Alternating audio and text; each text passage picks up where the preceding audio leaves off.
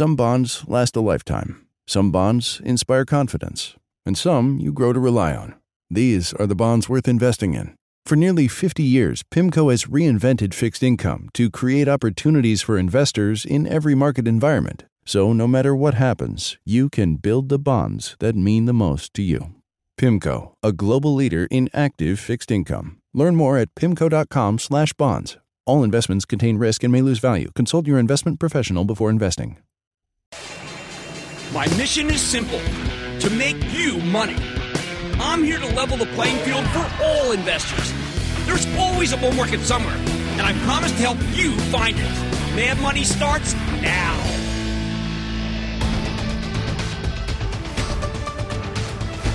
Hey, I'm Cramer. Welcome to Mad Money. Welcome to Cramerica. Other people make friends, just trying to make you some money. My job's not just to entertain, but to educate and teach you, so call me at 1-800-743-CBC or tweet me at Jim Cramer. All right, this market spent the last 3 weeks roaring off its lows. So after a not-so-hot day where the Dow lost 329 points, we were down a lot more than that at one point. The S&P shed 1.01%, but the Nasdaq actually inched up 0.48%. I got to wonder, have we already bottomed? I mean, isn't that the big question? That's what I heard all weekend.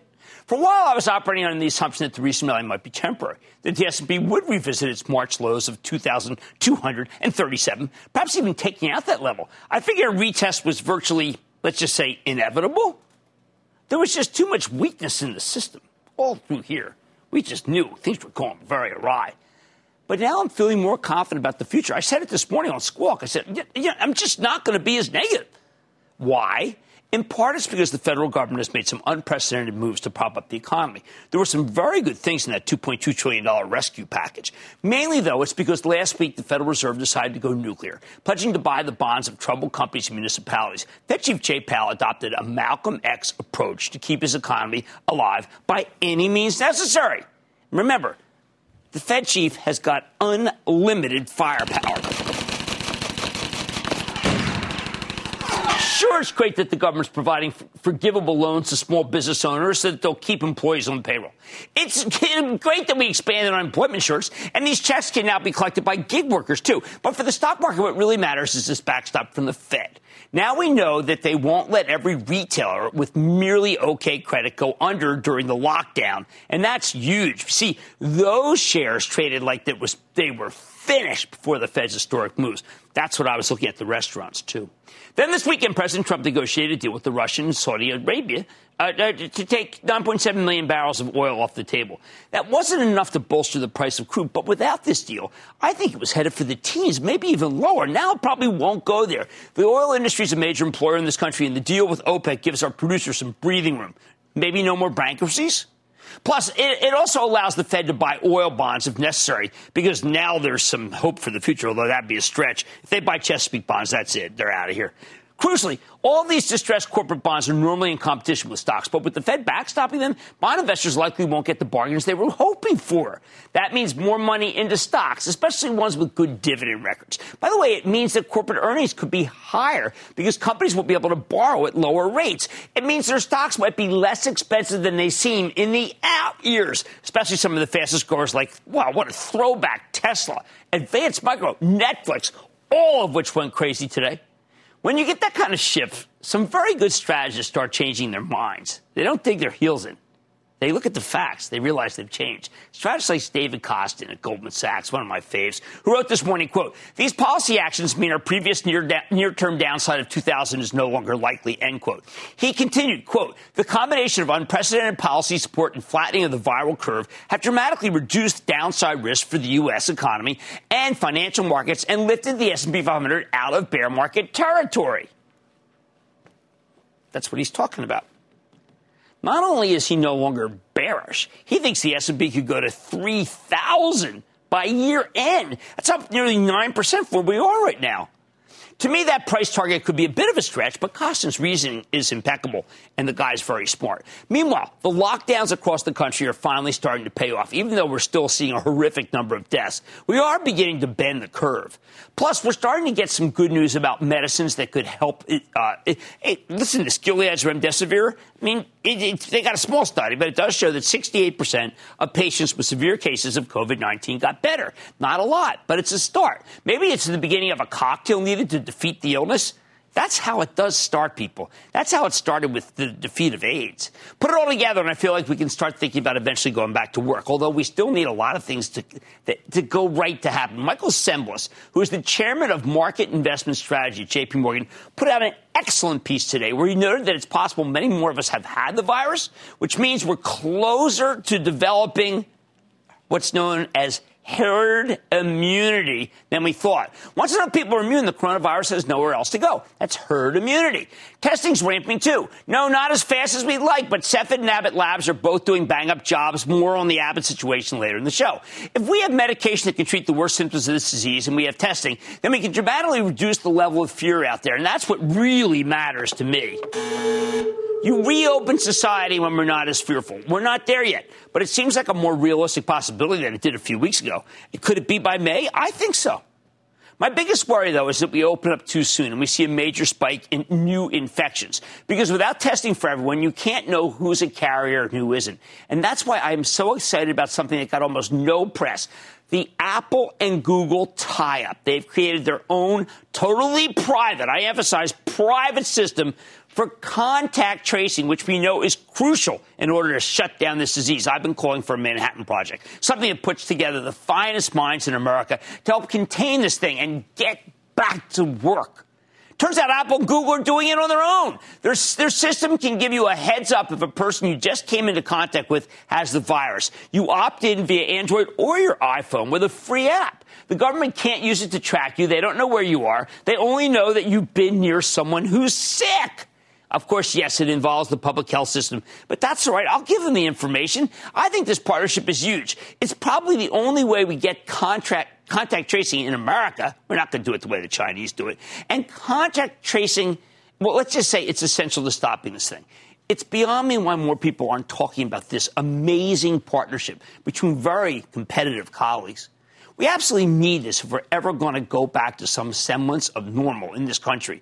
The system should be up and running by mid-May. Contact tracing, maybe something for antiviral, starting to get test. It's coming together, people. You should be more optimistic.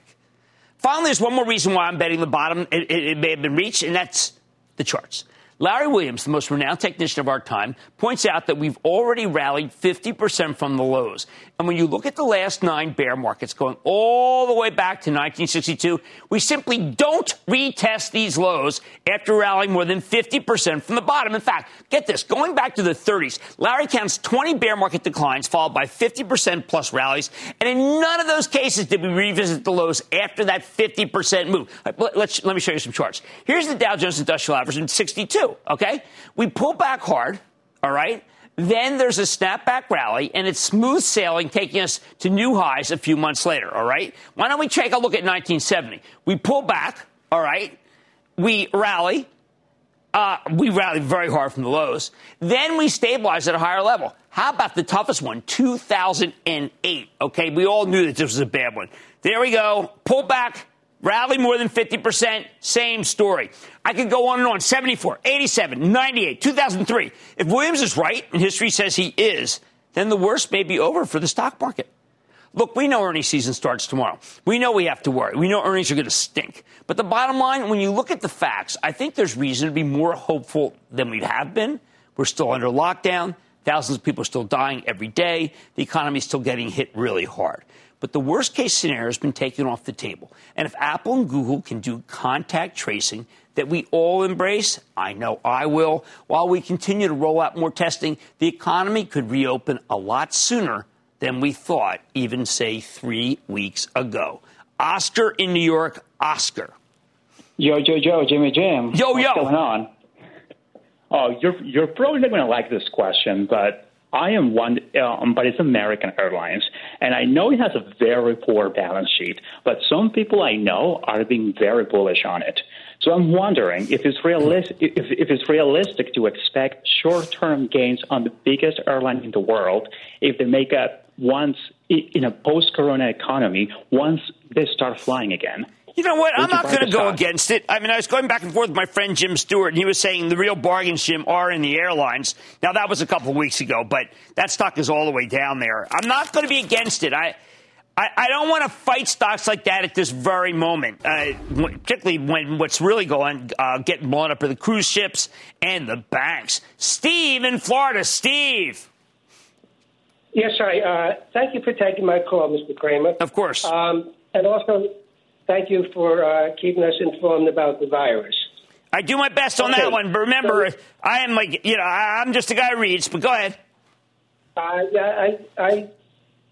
You speak a lot of truth, Mr. Cramer. Okay, here's my situation. I have a significant position in Bed Bath & Beyond. Like you, I liked it a while before this explosion took place here. I bought it at about $12 a share. It's about $5 now. Is it too late for me to get out? No. Look, just hold it for now. I mean, look, the problem, retail just got destroyed. I mean, there's no doubt about it. You can't. Retail, as Manny Chirico said, the CEO of PVH said, retail is not built to close. And that's what's happened. Closing. Now, the stores are closed, not the company. Anthony in Florida. Anthony. Hello, booyah, Jim. Anthony from sunny Florida. All right. Been watching your show for years. Love it. Thank you. Jim, I have two sons in NYPD, and they nibbled on Micron and AMD. About a month ago, I know you interviewed the Micron CEO, and now it seems like it was downgraded. What's your take on both of these companies? I like both of them very, very much. Now, AMD is just a horse. I mean, I just cannot believe how well that stock acts, but I also can't believe how well the company's doing. And by the way, just so we know, NVIDIA is doing as well, too. I thought the Micron downgrade by Goldman Sachs was wrong today. I don't expect weakness, but I am more optimistic than the Micron analysts. Sometimes it's just about optimism. Nick in Minnesota. Nick. Booyah, Cramer from Nick Tron from Eden Prairie, Minnesota. Okay. I'm buying to Boeing at $150 a share, so I just had a few statements about Boeing and what you thought about them. First would be that Boeing is planning to cut its workforce by 10% through layoffs, buyouts, and early retirements to meet the requirement of keeping 90% of its workforce by the end of September for the government aid. But Boeing is also starting to resume the production of aircraft as early as today in only Washington with improved safety measures, and around 2,500 employees are set to come back. What do you think this means for Boeing? I think Boeing had a remarkable move from 90 to 180, and now it's pulling back. I think it got back to, say, 110, 120. It's a decent spec. I hate to use that term for a great American company, but there are a lot of things that have to go right before Boeing works, including the FAA has got to say yes to the MAX. All right, I think there's reason to be a little more hopeful than we've been. I also think the worst-case scenario may be off the table. Mad Money tonight. Being in business for 167 years means Levi Strauss has seen hard times before, from the Great Recession to the Great Depression. So how is the company positioning itself during the coronavirus pandemic, which has been so hard on the apparel industry? I'm going to talk with Chip Bergh, the CEO. Then a few weeks ago, President Trump called Abbott Labs' rapid coronavirus test, quote, a whole new ballgame, end quote. But since then, the company's faced a slew of criticism. Is it warranted? I'm going to set the record straight. And the $2 trillion CARES Act is expanding student loan relief. Those of you who have loans, you're going to want to listen to what happens later in the show. So stay with Cramer. Don't miss a second of Mad Money. Follow @Jim Cramer on Twitter. Have a question? Tweet Cramer. #MadTweets. Send Jim an email to madmoney@cnbc.com or give us a call at 1-800-743-CNBC. Miss something? Head to madmoney.cnbc.com. Jeans. They're an American staple. No article of clothing is more closely linked to our nation's history. Today, denim's a $90 billion industry, but that success didn't come easy. I'm David Brown, the host of Wondery Show Business Wars. We go deep into some of the biggest corporate rivalries of all time. And in our latest series, we're unzipping how Levi's, Lee, and Wrangler managed to take workman's wear from the frontier to the runway and closets around the world. Join us for Denim Wars. Listen on Apple Podcasts, Spotify, or listen ad-free by joining Wondery Plus in the Wondery app.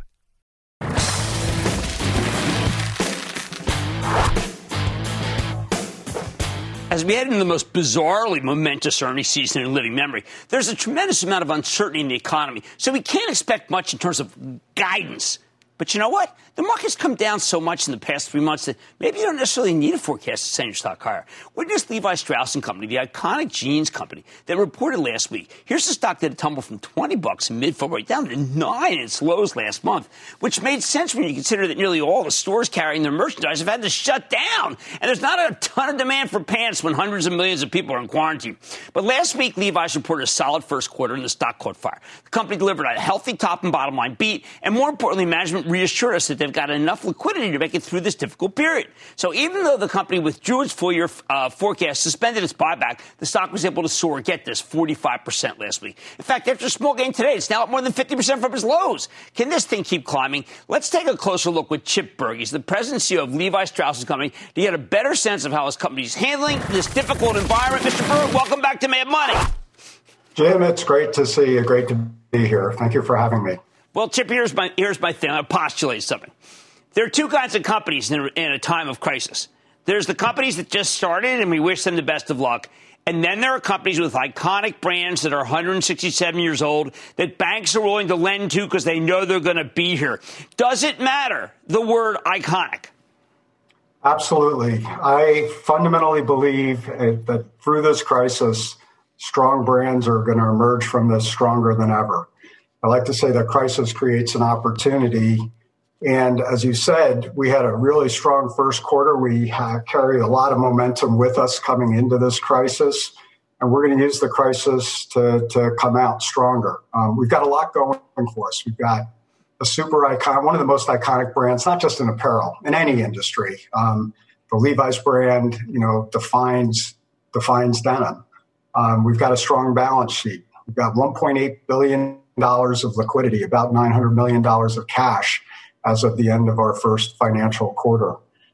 We've got an experienced executive team. I've been in place for 8.5 years. Harmeet, my CFO, has been around for 7 years. And we've taken out costs before. We had to do it when we first got here, and we took out $200 million. And we're going to have to do it again. But we're very, very financially disciplined, and we go get what we need to go get. Well, we'll do that again. You have to do it again, even though you had a good quarter. You still feel like you have to do it again? I think fundamentally we're going to use this as an opportunity to right-size the organization and to make ourselves stronger. We're going to focus on coming out of this stronger than ever. And we're continuing to connect with consumers. That's super important during this period of time. Right as the festival season was about to happen, Coachella was supposed to be this past weekend. We've brought music festivals to consumers' homes. We're doing the Levi's 501 concert series every weekday at 5:01 p.m. We're live streaming a concert from our Instagram Live account and connecting with hundreds of thousands of consumers that way every single day. So we're doubling down on things that are working. And like you said, there aren't that many companies that have been around for 167 years. And during that period of time, we've seen it all. Civil War, 2 world wars, the Great Depression. We've been through all of them, and I've always managed to come out stronger on the other side, and we're going to do it again this time. Chip, I have to tell you that when I think direct-to-consumer, the company I felt that was most successful at it was Nike. I was shocked at the huge percentage of your sales that are direct-to-consumer.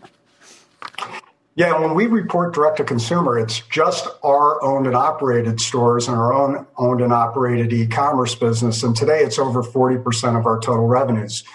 Most of our stores are still run by franchise partners, and that rolls up into our wholesale revenue. So our retail base is a big, growing, important part of our business. It's strategic for us. It's the third plank in our where-to-play strategies to become a leading world-class omni-channel retailer. Our DTC business was less than 30% 5 years ago. It's more than 40% now. Wholesale is a percentage of our total business. U.S. wholesale is a percentage of our total business. Is down pretty dramatically as well over that period of time. When I first joined the company 8.5 years ago, U.S. wholesale was almost 50% of the total company's business. Today, it's less than 30%. And it's not because it hasn't been growing. It's been sort of flattish for the last couple of years. It's because the other channels and our international markets are growing much, much faster. And that's been strategic. That was the choice that we made to diversify this company. Let's talk about the international, because one of the themes of tonight's show is what's going to look like when things reopen. You had a store in Wuhan. How's that going? Not only a store, our biggest store in China, which we had just opened in early October. And in fact, I was in Wuhan the third week of October with some of my team to not only see the store and meet the team, but do a market visit. And that store was closed for 10 weeks. We reopened it on Monday of last week, a very big moment. But we have about 500 stores, including our franchise partner stores in China. And all but one of them now have reopened. So we're back in business. We're trying to learn a lot from how to come back to business, what happens with traffic, how do we manage hours, how do we manage store expenses, how do we get the consumer back? And we're learning a lot through that will inform how we go forward as some of the Western markets begin to reopen here, hopefully real soon. All right. And in true Chip Bergh form, Levi's launched a $3 million philanthropic fund to support employees, community partners, and supply chain workers. So you've been able to try. I know you had to, if you have the right size, you can't keep everybody. But the $3 million is going to help? The $3 million is definitely going to help. In fact, included in that $3 million is a grant to our Red Tab Foundation, which was the first employee-funded foundation designed to help other employees and retirees who hit some kind of a important financial need. So it is historically totally driven by employee funding. It's well funded right now, but recognizing we had to furlough almost all of our U.S. Retail store staff this week. And, it's going to create a financial hardship for a number of people. So we made a company contribution to the Red Tab Foundation, knowing that there's going to be a need for additional support for our employees as we go through this challenging period. But hopefully our stores will reopen again soon and we'll be able to bring those furloughed employees back real soon. All right. Terrific. Chip Bergh, thank you. Congratulations on a great quarter. And a lot of people didn't understand the iconic brand and what it means. Always good to see you, sir. Good to see you too, Jim. Thanks for having me. That's Chip Bergh, CEO of Levi Strauss. It was a real good quarter. Mad Money's back after the break.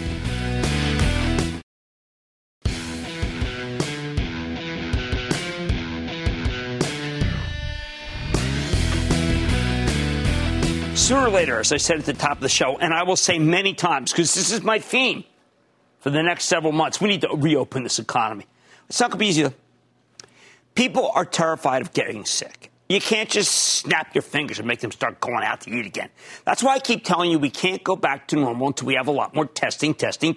Something, by the way, that Speaker Pelosi said on Friday's show, because we have to know for sure that it's safe to go out. A couple of weeks ago, there was a major development on the testing front. Abbott Labs, one of my old faves, told us that they've created a new molecular test for COVID-19, one that could return results in as little as 5 minutes. I told you it was a game changer. With these rapid tests everywhere, you could screen people for the virus on the job rather than making them wait days for results. But then last week, we started hearing lots of criticism. Basically, we're being told there aren't enough tests and the rollout's too slow. So tonight I want to correct the record because I think Abbott's being hammered for things that really aren't the company's fault. Things that, in many cases, management told you to expect when they came on our show. They delivered exactly what they said to us. First, let me walk you through the details because a lot of his nuance is being lost in the report here. Most important thing, Abbott has 2 different coronavirus tests that were approved in the past few weeks. Not 1, 2. I think a lot of confusion here stems from the fact that people are mixing these 2 up. Less than a month ago, the FDA authorized Abbott's M, as in mother, 2,000 real-time system to run coronavirus tests. At the time, management said they were immediately shipping 150,000 of these and would scale up production with the goal of making 1 million tests a week. These M2000 systems are used in hospitals and reference labs all over the country. And the company says they can run high volumes of tests, up to 470 in 24 hours. But this M2000 test is not the thing that's been getting tons of hype. On March 27th, the FDA granted authorization to another test from Abbott. This is the 5-minute point-of-care test that runs on their ID Now platform. This is a small, lightweight, portable machine that's already the most widely used point-of-care diagnostics platform in America. When it launched, Abbott said they were making 50,000 ID Now tests per day, initially for use in urgent care settings, with the goal of ramping up production much higher. urgent care settings. I have to emphasize that because some people are thinking that that's not where it's being used. So just to keep these two things straight, the M2000 is the high-volume lab test, but this is still pretty traditional. You have to send the test to a lab, and it can potentially take days to get your results. The ID Now platform has the rapid-fire test that can be run right in your doctor's office. Excuse me, no water, that's right. It just got approved 2 weeks ago, and the production of these things is starting off of a very low basis. From the very beginning, Abbott acknowledged that they're not making enough of these things, and they told us repeatedly that they're working with the government to get these tests where they're most needed. But then last week, the criticism started. On Wednesday, Bloomberg reported that Abbott's M2000 tests excuse me, aren't being run as frequently as possible. These machines could have run 1 million tests in the last 3 weeks. Instead, they've run less than 10% of that number. Then on Saturday, the Wall Street Journal declared a slow start for Abbott's rapid coronavirus test. That was bad, too. The gist? While the White House has touted these tests as a game changer, they haven't provided enough of the necessary equipment to make them work. They quote the governor of New Hampshire, who got 15 testing machines, but only 100 test cartridges, meaning most of these machines are sitting idle. So, did the federal government drop the ball? Actually, you know what? It's not clear. After spending some time on this, it's not clear. If you read to the end of the story, it turns out Abbott's new test has been very useful for local governments that went out of their way to order their own tests, like Detroit. We know Detroit's been hard hit by this virus, but their mayor was shrewd enough to order a ton of these tests right after they were approved, and he says it's the game changer we have been waiting for, end quote. If the cash-strapped city of Detroit can afford these things, well, I got to tell you, imagine the governors who've complaining they can't afford them. I don't know.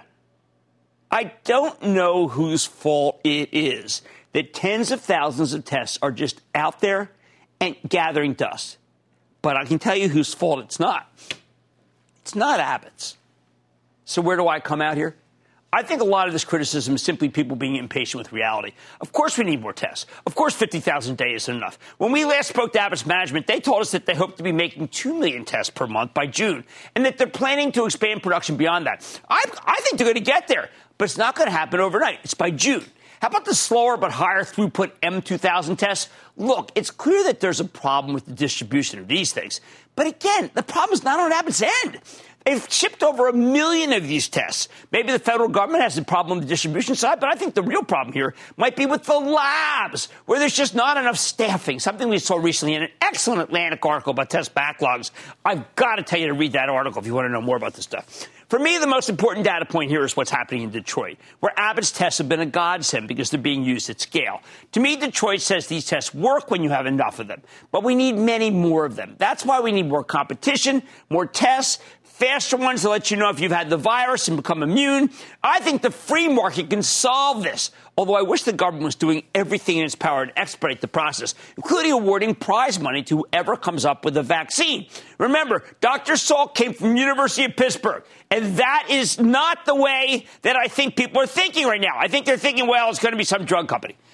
So what does this all mean for Abbott Labs, the stock? Well, we own this one for my travel trust. The truth is that the stock performance is a secondary concern here. The most important thing is to contain this virus. Abbott reports on Thursday, but these tests are of no consequence to the first quarter, which could be impacted by any number of other factors. While Abbott can potentially make a lot of money on these tests, even if they avoid actively profiteering off the pandemic, which they will, the outbreak has also hurt them. No one's getting elective surgery. No one's getting non-elective surgery that can be postponed. We're really only doing emergency procedures that need to happen right away. I think that's part of the business. I think that business is going to take a hit, although eventually it will bounce back. But we'll know a lot more when Abbott reports his first quarter.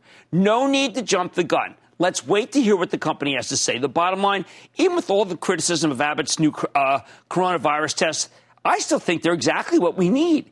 It's just going to take some time to scale up production. The rapid-fire test only got approved 2 weeks ago. Of course there aren't enough of them, but we know the company's going all out to make more. And isn't that what matters? Let's go to Barbara in Pennsylvania, please. Barbara. Good evening, Mr. Kramer. How are you this evening? I am good, Barbara. How are you? Living the dream. Oh, there you go. Mr. Cramer, my question is about a stock called Teladoc, TDOC. Yes.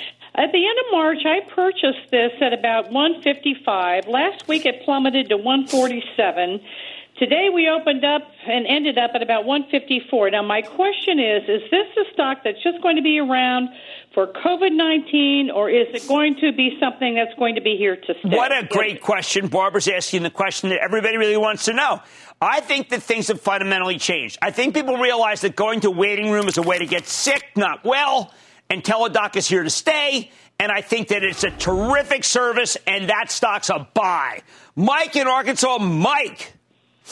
Booyah, Jim. Booyah, Mike. Mike from Arkansas. As a younger investor, I took your advice and got into a pharma company. I chose Moderna shortly after their IPO in 2019. Yes. With the COVID vaccine excitement, I've got a healthy gain, and I'm considering cashing in and rolling into a larger pharma company, maybe J&J or Pfizer. What's going to be my best COVID strategy in pharma? Oh, what a great question. Moderna, you'd have a big hit. It's absolutely true. If you took a half Moderna off, J&J reports this week, report tomorrow, I think people won't like the stock. I just don't think they will. I think they'll find something not to like. That's been the process with J&J, and then you pounce. Because it always comes back because Alex Gorski's great, the balance sheet's great, and the company's great. Kyle in California. Kyle. Jim, how you doing? I am good, Kyle. How are you? I'm doing well. Jim, my question is regarding Penn National Gaming. Yes. So you know Vegas and most casinos are closed right now. Penn recently acquired a 36% stake in Barstool Sports. Barstool is still able to maintain pretty quality content right now and keep the revenue stream coming in despite the recent pandemic. With states like Colorado legalizing sports betting, is this a company or a stock that you could see in the $30 price range again? Well, it was there. I mean, look, this is a Job-like situation. I mean, there's no sports to bet on, and people don't want to congregate. I think you have to be willing to buy it and wait a long time. Now, why would I say buy it at all? Because I actually have tremendous faith. I see what Portnoy does. I follow him on Twitter. I follow him on YouTube. And you know what? He's an entertainer, and a good one at that. So I think Penn's worth betting on. But, boy, please don't be in a hurry. All right, testing is crucial right now. It's going to take some time to scale up production. But Abbott's tests are exactly what we need. Give them a break. Much more Mad Money ahead, including my exclusive with a private player that can help explain what the $2 trillion stimulus means for something that's really bothering a lot of you, student loan debt. Then I'm debunking the myths behind the mask and telling you why wearing one matters. And all your calls rapid fire in tonight's edition of the Lightning Round. So stay with Cramer.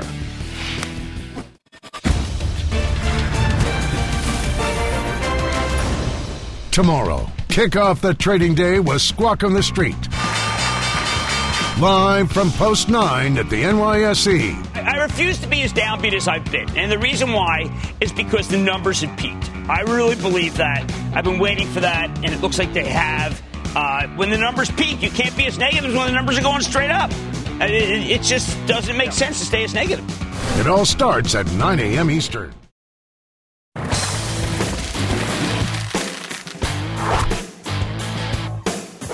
For weeks now, as the pandemic crushes our economy, I've been highlighting companies that are putting people over profits.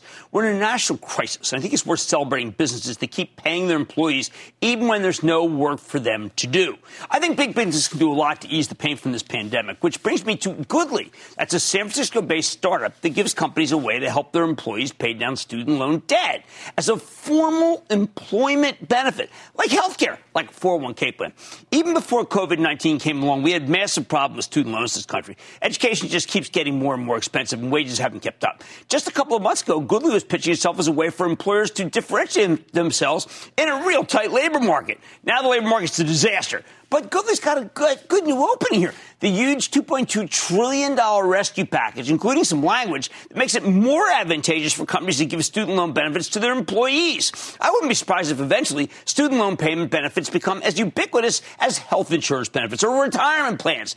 But don't take it from me. Let's talk to Greg Poulin. He's the co-founder and CEO of Goodly, to learn more about his service and what it means for people struggling under the weight of student loans. Mr. Poulin, welcome to Mad Money.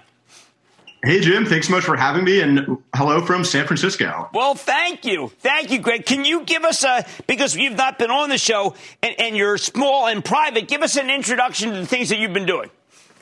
Yeah, absolutely. With Goodly, we work directly with employers to help them set up student loan repayment programs. So as you mentioned, it's pretty similar to a 401k in that we allow employers to make payments directly towards their employees' student loan debt. So the way that our system will work is we'll partner directly with employers to help customize a monthly contribution plan, which is typically between $100 to $200 per participant per month.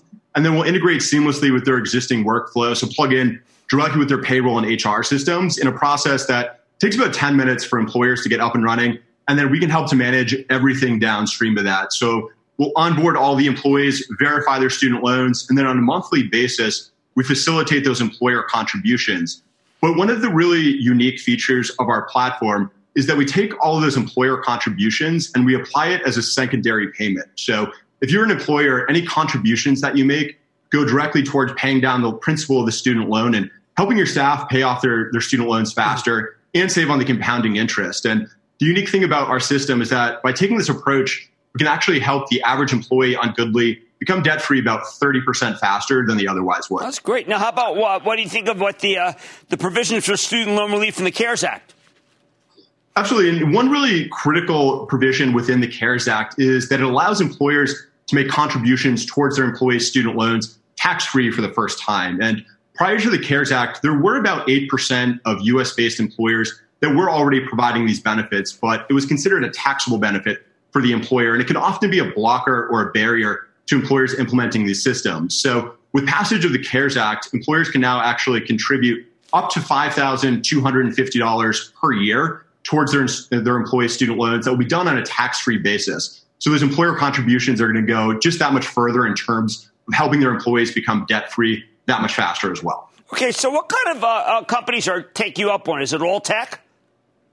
Yeah, so being based in Silicon Valley, of course, we work with a ton of tech companies, a lot of startups, but in terms of the employers that we work with, it's a really diverse range of clients. So we have everything from professional services where you're going to see a lot of law firms as well as other medical practices and folks that do have advanced degrees that often require you to take out a lot more student loan debt. But we also have a lot of employers that you might be surprised to think that their staff do have high levels of student loan debt. So one of the largest cohorts of employers that we work with are nonprofits across the country where their employees typically have to have at least a bachelor's degree, often an advanced degree to fill a lot of these positions. And then they're typically taking out significant amounts of student loan debt to finance their education. But we also work with a number of manufacturing companies, along with everything from retail. We work with a number of Ben & Jerry's franchise locations to everything in between that. So unfortunately, student loan debt is something that affects employees of all walks of life. And they've been coming to Goodly to help support their employees that are struggling to make student loan payments as well. One last question, Greg. I was with a bunch of people who are involved with higher ed this weekend in a Zoom party, admittedly, and they all talked about how if you don't go to campus, it's going to be very hard for some of these exclusive private schools to get $80,000. Do you think that there's some change coming in how people go to school if we are not able to go to campus? Yeah, absolutely. And what we've been seeing from higher education institutions across the country is that they are transitioning to platforms like Zoom. Of course, all major education platforms are going remote both for the spring, and that might likely continue over into the fall as well. So there's certainly significant changes coming to both how, of course, higher education is administered. And so it'll be interesting to see how higher education institutes continue to adapt to the COVID crisis and how that will impact both the cost of higher education and, of course, within that, the amount of student loan debt that folks have to borrow to be able to attain a college degree as well. Well, I don't know. I mean, I think it's going to be tough on some of these schools. I really do, because staying at home and paying 80 G's, I don't know. But anyway, Greg Poulin, co-founder and CEO of Goodly, thank you so much for coming on the show. Thanks so much. There's a novel way, right? Wouldn't you like to do that? I wish I had that when I got out of school. Mad Money's back after the break.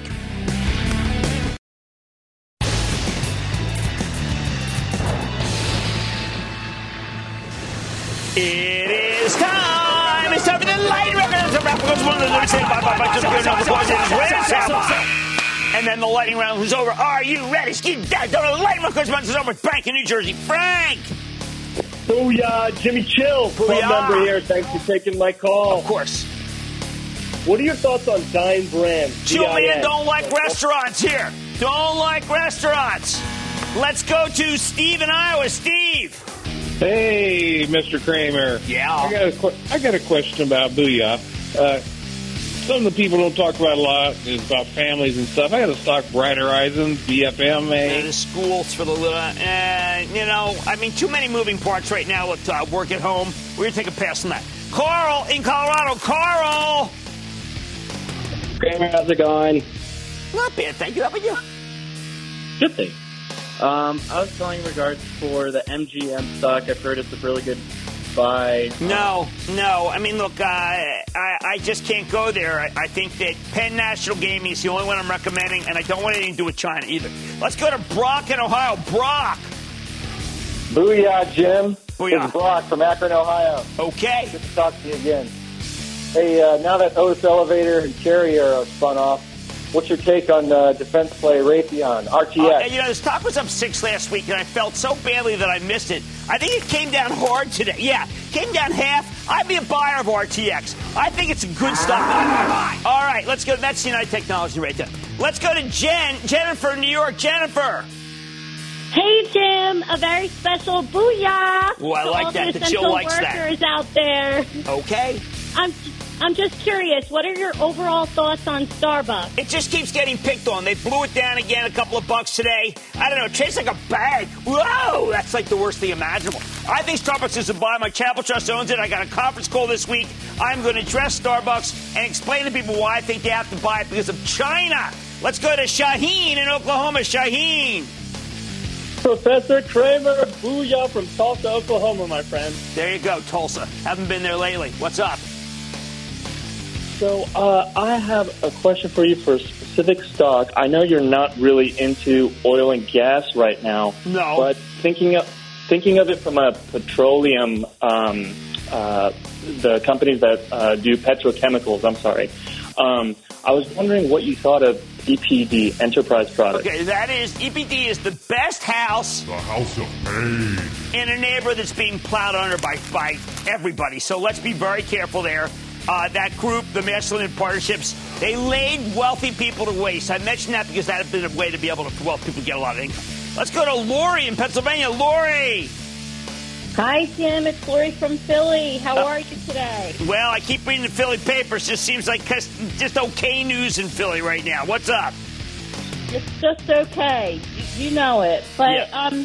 Well, first, let me just say, I hope you and your family are just staying safe and everybody's healthy in your family. We do a lot of Zoom parties. We had an overserved Zoom boozy brunch on Sunday. You should have been there, man. Passover? Holy cow, it was good. I know. Thank God for Zoom and Jaime. Anyway, listen, let me just say this. I want to say I'm really thankful to be able to call into you. I'm thankful thank you. for all the amazing. I really am. I'm thankful for everything you do. Also, all those people on the front lines. Thank you. You've been doing an amazing job. A lot of people doing great stuff. As I keep looking, I see there was a great piece in the Philadelphia Inquirer about Temple University Hospital that's must read video. It's incredible. Definitely. Okay. Yes, they are doing an amazing job. But you have been helping us navigate the turmoil. And let me tell you something. I'm really looking forward to the day that you start talking Eagles Nation again. But for now, I'm going to have to look forward to your Action Alerts conference call on Wednesday. Good conference call coming up. You bet. I'm looking forward to it. Listen, Jim, I've been looking at the company. It does well when the economy does well, and it's always had a reliable dividend. I think it's going to be down for a few years until we come out of a recession or a depression, but I'm willing to hold on to it for the long term. So the stock I'm asking about is Iron Mountain. See now what she did? Lori talked about willing to hold on to it for the long term.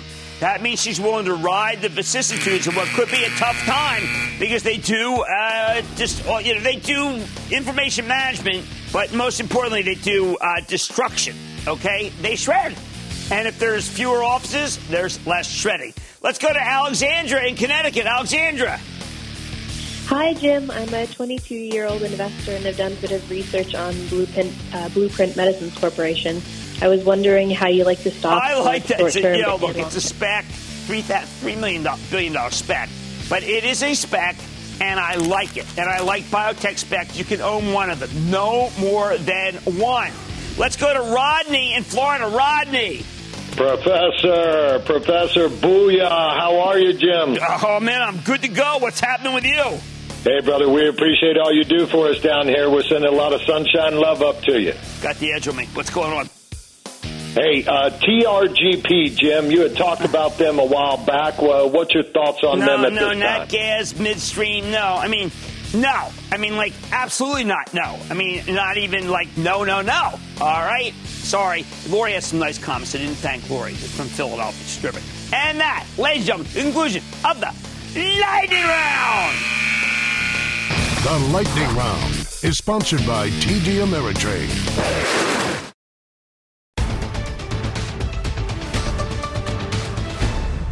From the very beginning of this outbreak, we've heard some ridiculously false things about masks. First, the World Health Organization and the CDC told us that they won't really protect you from the virus. Then all sorts of knuckleheads have argued that they don't really fit, so what's the point? Or that they can't be found, or being hoarded by the Chinese. It's all nonsense. Everybody should be wearing a mask when they have to go outside, period. Not only do they protect you, more importantly, they protect everyone else along with you. The most frightening thing about this coronavirus is that you can have it without showing any symptoms for weeks. Even if you have those symptoms, you have to behave as though you have it, which means wearing a mask to protect the people around you. What about this notion that there are no masks to be had? 4 words. Do you have Amazon? Right now, their selection is both better and faster than it was in February. Sure, there will always be people who don't want to wear masks, including the President of the United States. There will always be droplets that can get through the mask or infect you via your unprotected eyes. Nothing's perfect. But it's no coincidence that countries where you're expected to wear a mask when you're sick have done a much better job of slowing the spread. Masks work. That's why we should be throwing masks at essential workers. If you're going to check people out at the supermarket, boom, you need a mask. If you're riding the subway to work, you need a mask. Even if it's only partially effective, that's a lot better than nothing. We know physical distancing is working to slow the spread. We can tell because we're finally flattening the coronavirus curve. But there are still situations where physical distancing is impossible. Public transport, waiting in line to file for unemployment benefits, voting in an election. I think it's nuts that we don't require masks in these circumstances. Hey, remember that organization, OSHA? It used to be this important arm of the government that helped protect people from workplace injuries. Well, guess what? Customers are now an occupational hazard for workers. Why not demand the customers wear masks when they enter a Walmart or a Lowe's or a Home Depot, Costco, Target, Kroger? Believe me, any place where they demand mask wearing will get a lot more customers. And how about the employees themselves? Who wants to chance it? I don't understand why OSHA isn't being more proactive here. I don't understand why the stores themselves are willing to risk both their employees and their customers. Again, I know masks aren't super optimal. We may not wear them correctly. We may not be trained in the right way to put them on or take them off, for that matter. It won't be perfect. I say, so what? We can't afford to let the perfect be the enemy of the good. Put your masks on. Save some lives. It's just common sense. Stick with Cramer. I like to say there's always a bull market somewhere, and I promise to try to find it just for you right here on Mad Money. I'm Jim Cramer, and I'll see you tomorrow. Markets in Turmoil with my friend Scott Wapner begins right now. CNBC's Workforce Executive Council is a premier group of C-suite human resources executives from leading companies across the country. It offers a members-only portal and chat, plus exclusive industry content, with access to breaking news calls and digital networking experiences. The network and resources HR leaders need now.